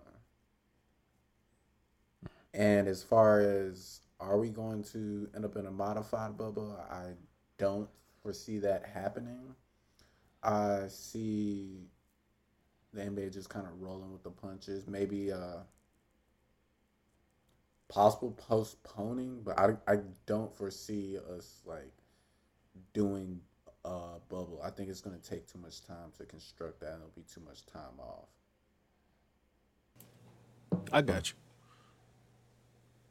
AC? Yeah, my top 2, I'm going to just call, what Jamal Murray did a moment. That was honestly really my first time just watching that man play. And for his performances throughout the bubble, to be as great as they were, I feel like it was, when you talk about like top tier entertainment, when you just see somebody who just seemed like they can't miss, or they just making shots that are incredible when their season on the line. Definitely a moment. And then second, just got to be Lakers winning the finals, because I'm a known Laker fan, so that was great to see. The circumstances, I mean, like we've went in depth talking about, are a little different, but it was still just great to see them close it out. I was actually hoping it would be a better series with Miami, but, you know, they folded, and it is what it is. So, yeah. Oh, and what's the last question in terms of this season? Oh, in terms of us going to a bubble, I don't think, kind of like Jeff said, I don't think a regular season bubble can reasonably be done in terms of this modified bubble. I low-key anticipate the NBA potentially pausing the season at some point if we don't see a change in the trend. I mean, I think our trend currently is a lot of games are being postponed just due to people being exposed and contact tracing and things like that. And it just seems like that number keep going up. Like, we just keep postponing more and more games. And if we don't see a change like in the immediate future, there may be a pause. Bro, niggas gotta stop having people at the games. Like, some arenas having people, some arenas having people at the games, and some people not. They were saying that Houston had like 4,000 fans. Like, that shit's wild. Yeah, I think Memphis was allowing fans. That's the Grizzlies. For me. I think until you could have fans everywhere, you should have just not. I mean, I get why they doing it. They definitely have fans. I don't know if they still have them, but they definitely have. I saw it on someone's story, but I didn't know she was on the whatchamacallit pack.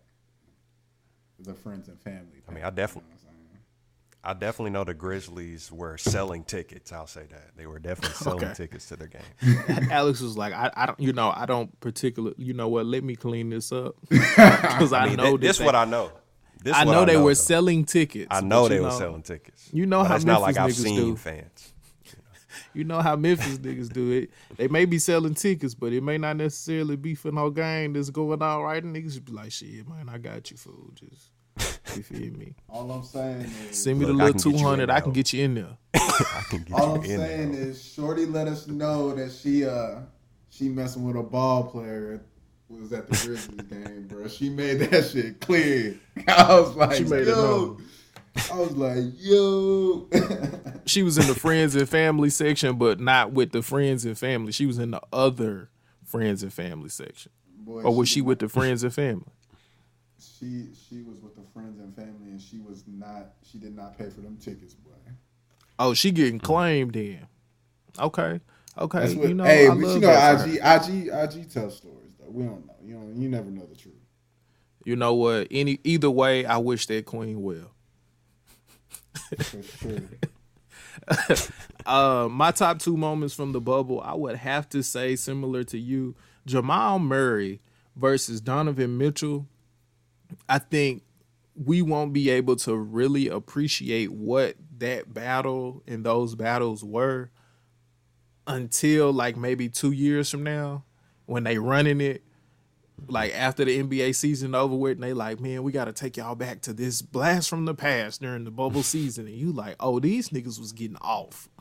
I mean, hooping. Hooping. And that's really what I wanted to see, like being able to see these NBA players in an environment where they hooping for their, playoff livelihoods and them bonuses. Because, I mean, like to Jeff's point, when you remove the fans, you remove everything else, you just rolling the ball out there. So it ain't about who up in the stands cheering your name or who calling you a bitch every time you touch the ball in the right corner. It's about, can you put the ball in the hole? Can you stop the other man from putting the ball in the hole? And that's why my second highlight from the bubble is going to be Jimmy Butler. Because I think what Jimmy Butler did was Jimmy Butler became hope for a lot of boys and girls at home who may not be the most athletic. They may not stand out the most as far as they shooting. They may not do all of the things that, that 5-star, that 4-star recruit is doing. But they got heart and they got drive. And they gonna bust their ass. And that's what Jimmy Butler showed us. Jimmy Butler showed us that playing defense gets you wins. And going hard and holding your teammates accountable, doing what you need to do to win, wins games. And in that environment, I think that was perfect for a team like the Miami Heat and a leader like Jimmy Butler, because all he had to do was keep those guys locked in and galvanized. You as long as he could do that. Right? You said I feel like leader? It. No, 100%. But it was crazy is the narrative was not even 24 months ago. Jimmy Butler was the bad teammate. He's a cancer. And now, cancer in the locker room. Now he's a feel-good story. It's so crazy how it's like you just gotta people have to be in the right situations, and they got to be surrounded with the right people and with an organization that is going to do the things necessary to see. What we got to stop lying to each other about in the NBA is every organization does not set off the season with the intent to be the best possible team they can be and to win a championship. Facts. And the moment that niggas stop lying about this shit, we'll be better off. The Sacramento Kings did not start this season off with an expectation that they were going to win a championship. They just didn't. There's no possible way. And so from an organizational standpoint, you got to know that. So with Jimmy Butler, I think what happened was he had his coach, and his coach knew how he was. And then when the shit went sour because the coach and the organization was like, nigga, you got to coach this way. When they told Tibbs he had to coach a specific way and show precedence to these other players, Jimmy was like, nah, because these niggas is soft. And then he went to Philly, and he could see, he was a triple bounce away from potentially going to the. Because I think if they would have beat them, they would have went to the. They would have went to the finals. Yeah, they would have won the Eastern Conference. Yeah, they would have went to the finals. So it's like he has that, but I think he got a taste of that, and he realized longevity wise, it wasn't sustainable. But when he went down to Miami after having a conversation with who else, his mentor, D Wade, it's like, okay, I'm going to be in the best shape of my life. I'm going to be supported because the coach there wants every bit out of you. People can say what they want to about Spo. Spo going to get every bit out of you. And I think that's what happens when you have a star, a person like Jimmy.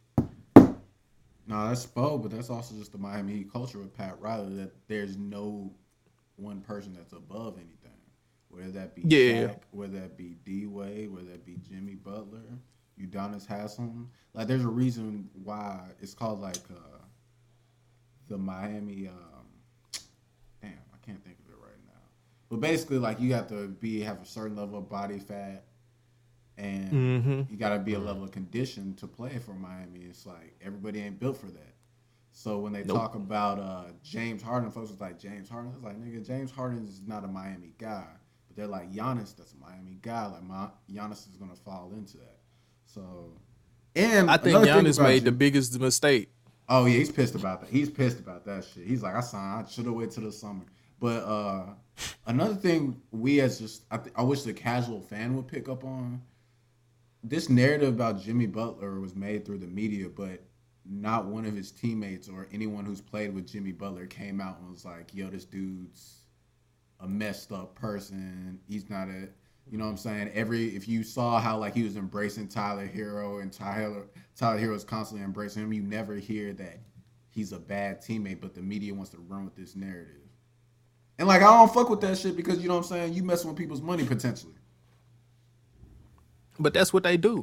That's why you got to have certain relationships. Like what I learned from that All the Smoke episode with Stephen A. is that the smart stars and big names in these sports build relationships, and they leverage those relationships when bullshit is coming out. The issue becomes usually when they don't hold up their end of the bargain. It's like Stephen A. and Kevin Durant shit.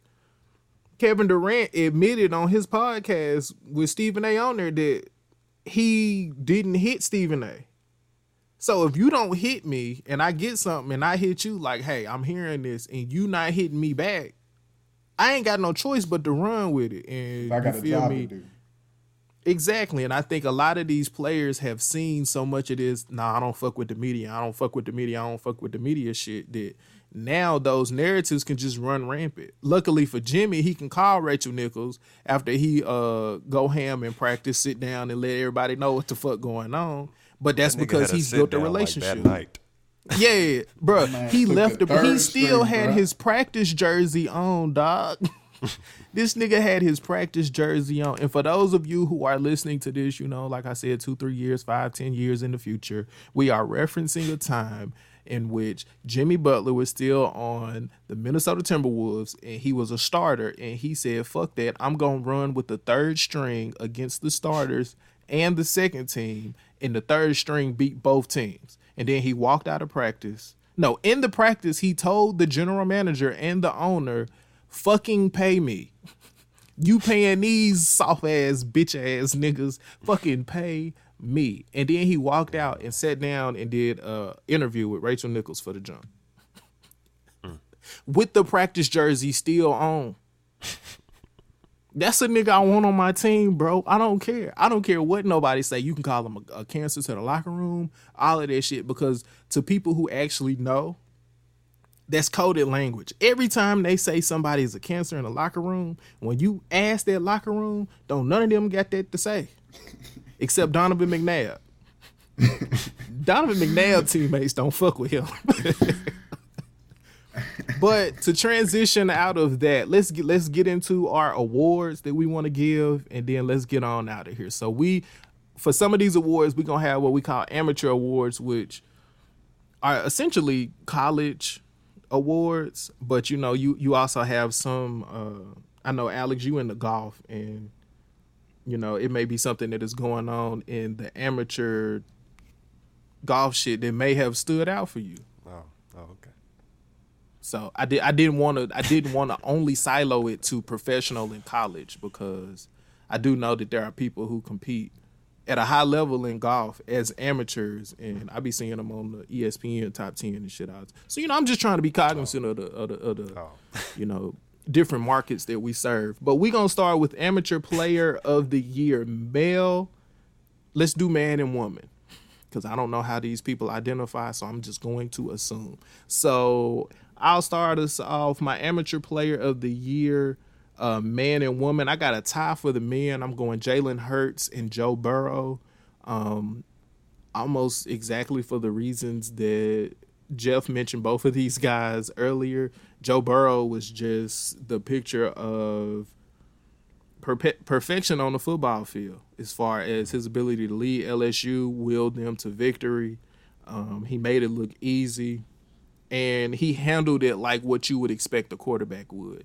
Jalen Hurts, similarly, you know, losing his starting job in the national championship, transferring to a university where he was not guaranteed to start or play a lot, coming on the heels of 2 back-to-back Heisman Trophy winners, and to come in and break records, set records, and do what he was able to do, lead yet another program to the college football playoff.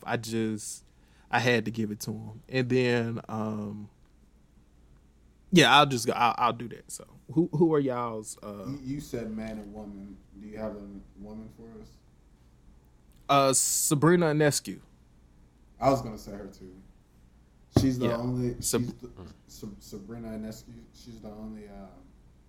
Not the only. She's one of 2 to have scored 2,000 plus points, as well as having 1,000 assists. And she was on a crazy run pre-COVID to potentially win a national title for the Oregon Ducks.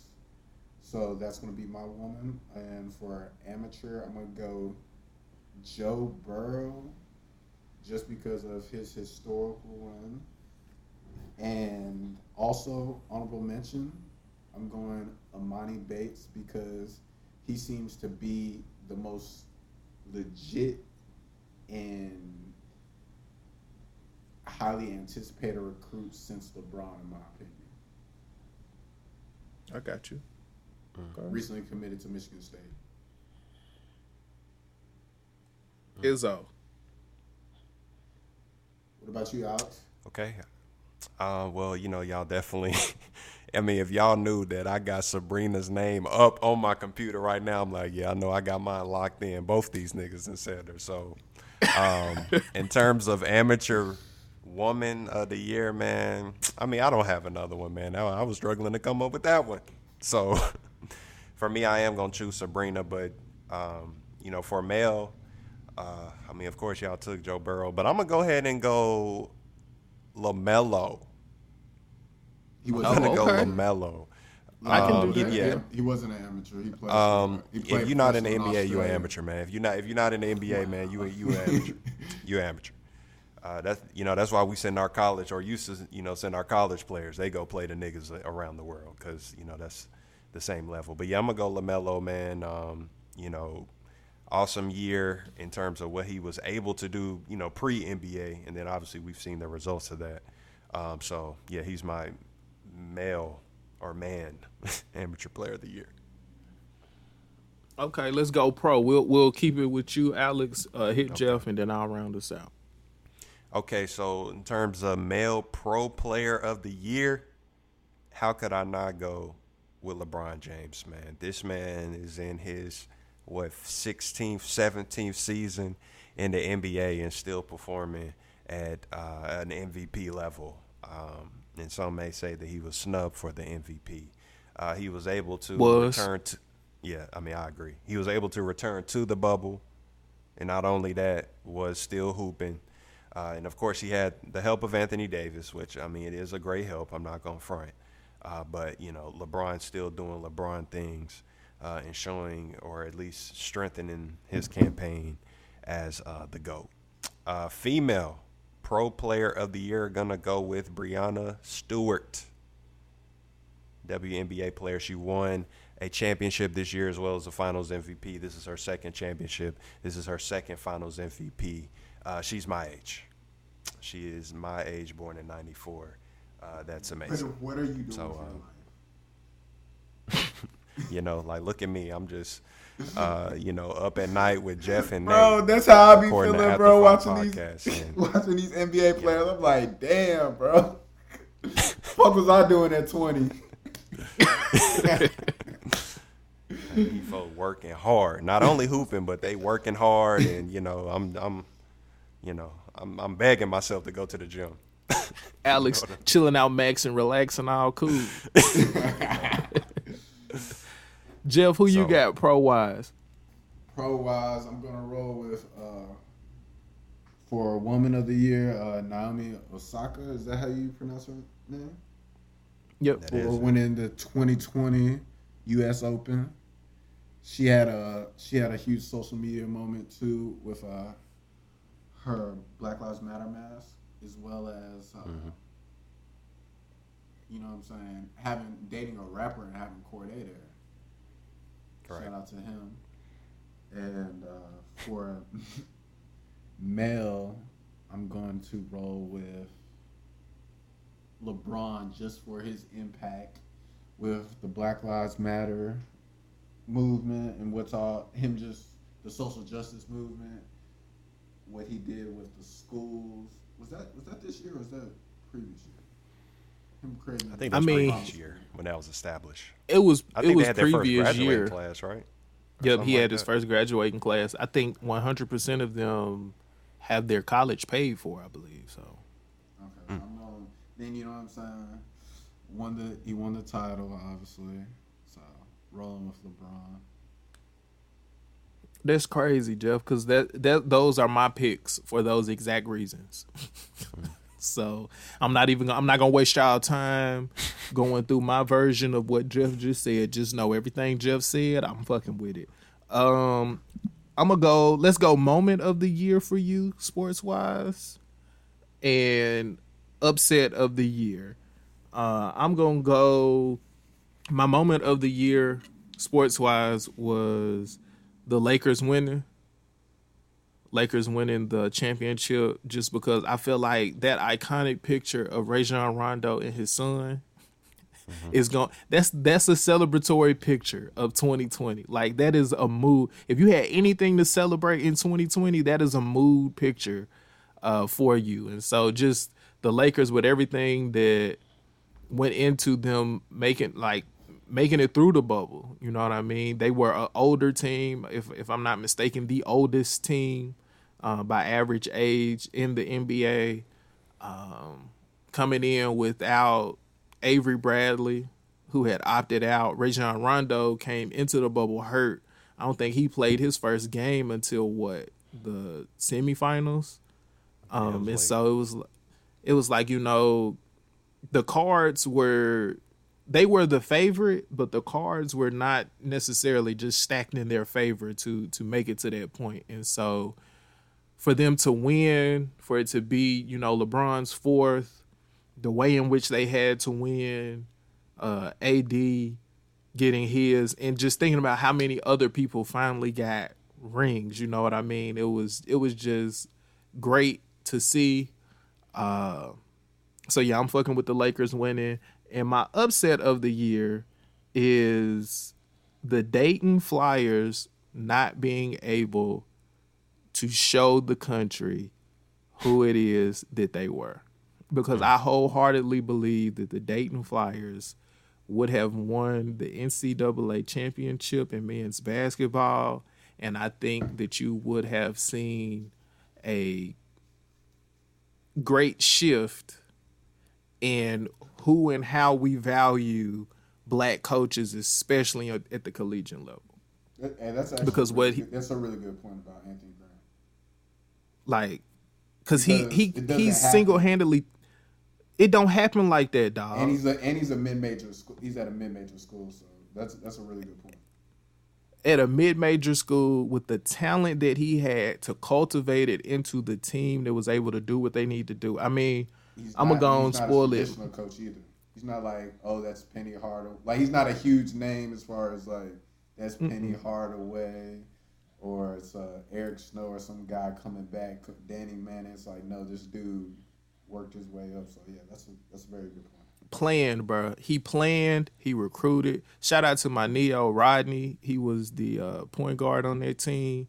But it was like, I remember when he told us he was transferring to Dayton, and that the coach was like, he was really sold. He bought into the program, and for them to be what they were, it was like, even if I didn't have connections to that team, to watch what they was doing. Because I remember when ESPN was like, okay, we got a mid-major bubbling, but I mean, I don't know. And then Obi took over the first tournament. Like them initial Christmas tournaments, it was nothing but Obi Toppin going ham, doing work. And then all of a sudden you got Dayton in everybody's mouths, but it's still like, they're mid-major. I don't necessarily know how they're going to fare against boom, boom, boom. And I just really wish that they had the opportunity, because that team from top to bottom, solid, good basketball team. Do y'all remember that team that it was a Pittsburgh team it was a long time ago. Jeff, you probably remember. It's a nigga who used to play for the Spurs. He was on that team. DeJuan Blair. Shit. Blair. You remember that? You remember that team with DeJuan Blair? And it was a stretch four on that team. I know the team you're talking about. I don't know. I can't get the name off top. But that's when the Big East was still the Big East, though. Yeah. But what's the point? They reminded me of that team. The talent that Pitt team had, we all just felt like they caught a bad break in the tournament. But I wanted to see Dayton do they were like the dark horse that was going to, like, they were a fun team to root for. They weren't necessarily the underdog, but they were a team like, this is almost like a Cinderella, like this is their year type shit. Yep, and I feel in my bones that this 2020 was Dayton's year. That was the year, and it was, unfortunately taken away from them due to the pandemic. And so that's my upset moment of the year for 2020. Just a reminder, moment of the year, upset of the year.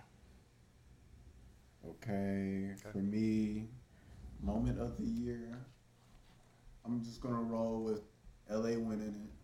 They won it for Kobe, and as well as seeing Dwight Howard, who I am one of the main people who's saying that he's going to be a first ballot Hall of Famer, because a lot of people get lost in all the drama of not the drama, but the stuff that has surrounded Dwight Howard, but forget what level of player he once was. as far as him being defensive player of the year multiple years, the amount of times he was All NBA, All Star, Slam Dunk Championship, the list goes on. I was one of those people, and I've since had to come to terms with the very thing that you said, that I was incorrectly looking at that. So I just wanted to make sure that I stood accountable before Alex tried to hold me accountable. I appreciate it. And then I would have did it. Rajon Rondo being the first player to win with the Celtics as well as the Lakers. Then you got guys like J.R. Smith getting him one, even though he was a huge part. Danny Green doing his thing. Quinn Cook winning one, where his dad, him and his dad were huge Lakers fan. His dad has passed. So it's just little things like that. And then, of course, LeBron James, for the naysayers, is making it harder and harder for him to not acknowledge his place in history, because he's won in Miami, he's won in Cleveland, he's won in LA, and he's not a guy who's. We obviously have guys who have won with other teams like Robert Horry, things like that, but to win Finals MVPs in each of those, he's, you know what I'm saying, I just think, like we hinted on with Kobe, I just want to, if anyone hears this, I want them to acknowledge, not necessarily acknowledge, but don't let your this or that thought process get away from you from being able to appreciate the greatness that LeBron is, because him being a generational talent there's not going to be another guy for some time who's going to be doing the exact same things. And for upset of the year, I don't really got an upset.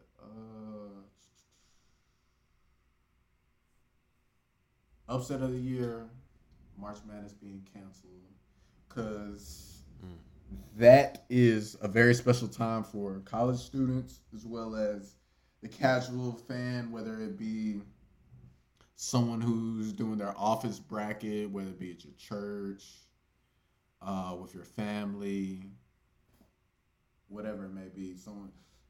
It's something that gets everyone involved in, and it's just very special, especially the first weekend. And for that moment not to happen, that tournament not to happen this year was just a little bit of, it's pretty unfortunate for me. Not in like different college kids becoming a household name. Actually, I'll take that back. That actually, it's not. I don't take it back, but this is just a segue. The upset of the year is the guys who, with the NFL as well as the NBA, the guys who were maybe undrafted or late second round picks, whatever the case may be, who didn't really get a chance to prove themselves because of there not being a preseason. And if any other year, there's guys, and they couldn't get on the basketball tournament team. Like they didn't have the opportunity to get on one of the basketball tournament team. And each year there's a guy who comes out undrafted who ends up making the team, whether it be the NFL or the NBA, and that didn't happen this year. And I think that's unfortunate because literally this pandemic has ended people's careers. True. Okay, well, it's my turn. So for 2020, moment of the year. What am I doing? You are doing your moment of the year and your upset of the year. Upset of the year. Yeah, so moment of the year, I'm just going to, try to be different here. Typically every year the first golf major that's played is the Masters. I mean, I'm sure everybody's familiar with that tournament. Typically played in April, but of course this year it was postponed and it was actually played in November. That's actually, like, in terms of golf, like it's a pretty big deal because you're typically playing a sport in spring, but now you're playing in Georgia in November, one of the most important tournaments. So that was very different. And it was highly anticipated. It's Tiger coming off his win last year, so everybody trying to see if he can do it again and all this and that. But yeah, I just think it was just a cool moment because that's probably the only Masters that will ever be played in November, and in golf, that's like a big deal. So that's moment of the year. Upset of the year. I know we were talking about Jamal Murray and what he did, but, given the context of when the Nuggets were playing the Clippers and the Nuggets, I mean, obviously we know Clippers been finals favorites since the beginning of the year, but for Denver to come in and be down 3-1 to the Clippers and then come back and win that series in a 7-game series, was just incredible. And I think definitely an upset. And, of course, opened the jokes for the Clippers. I mean, the jokes were nonstop with Kawhi's performance and especially Paul George's performance. And it looks like he's come back this season with maybe a little vengeance.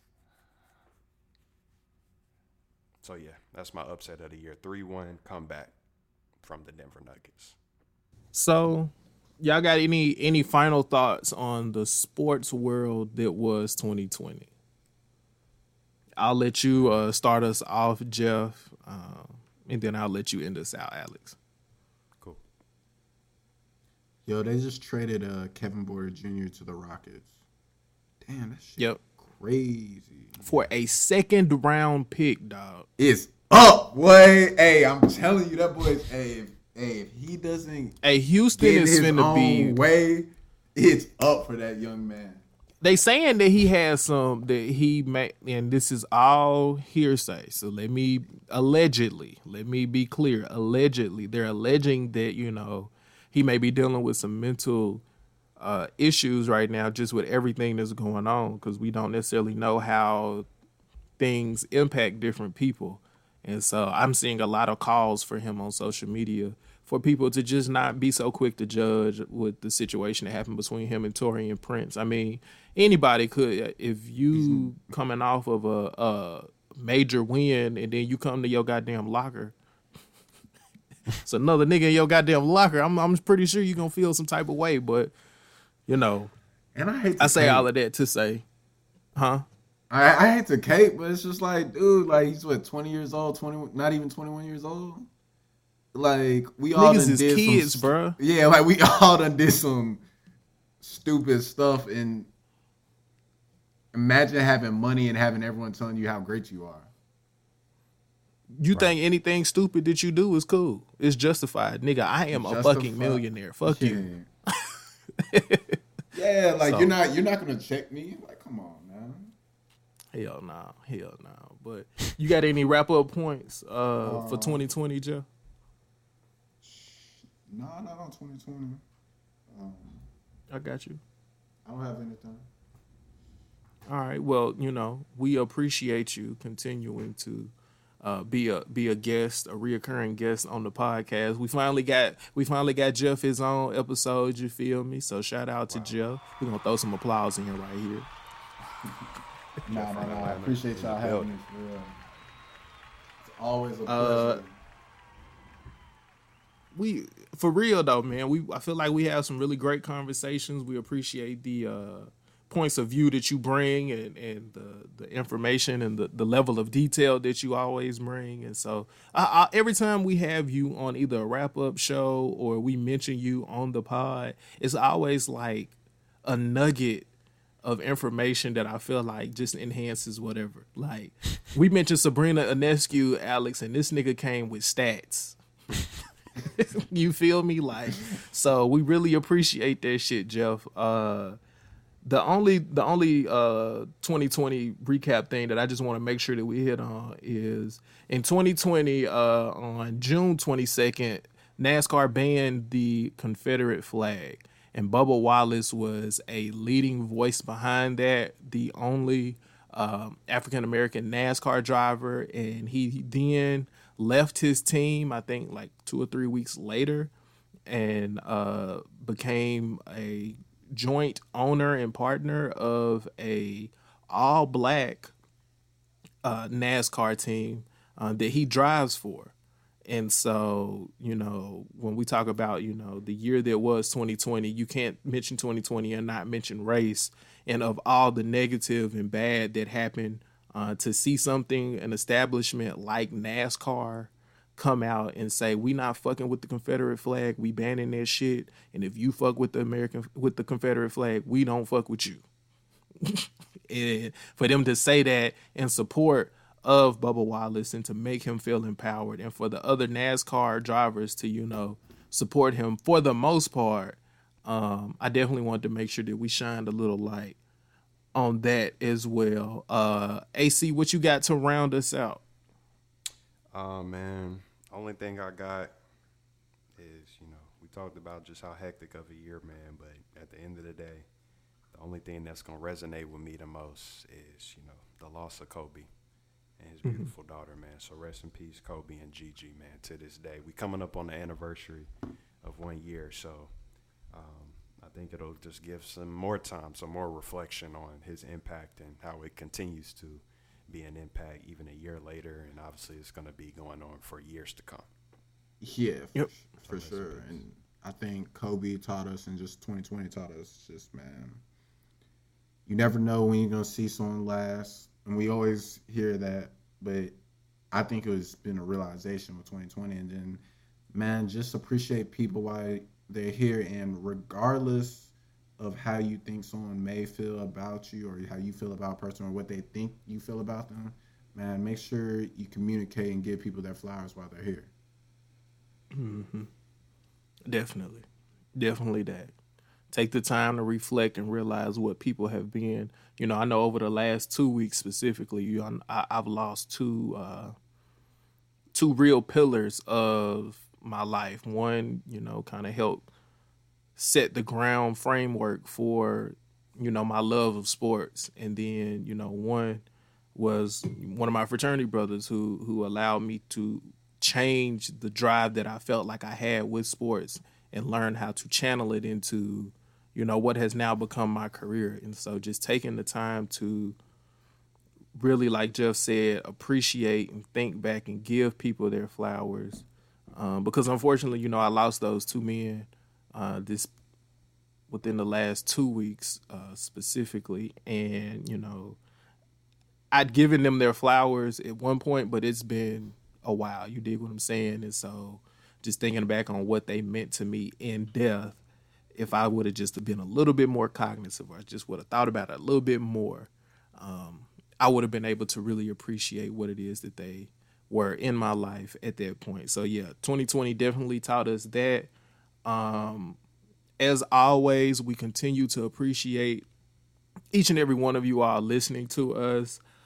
We still are breaking down the year that was 2020. So we got some other parts that will be coming as well. Again, shout out to Jeff. Thank you for joining us this week. And to end us out, we are going to get to the motherfucking check. And this week's episode is sponsored by Brax Candles, BRX, pronounced Brax. It's a natural scented soy wax candle company that was started in LA by a black queen. Shout out to Nikki. And her goal in starting Brax is to give us more than just a sweet smell in the air. We want to create soothing ambiance that will give us both peace and serenity. So if you fuck with After 5, support us by copping a candle or two from Brax Candles.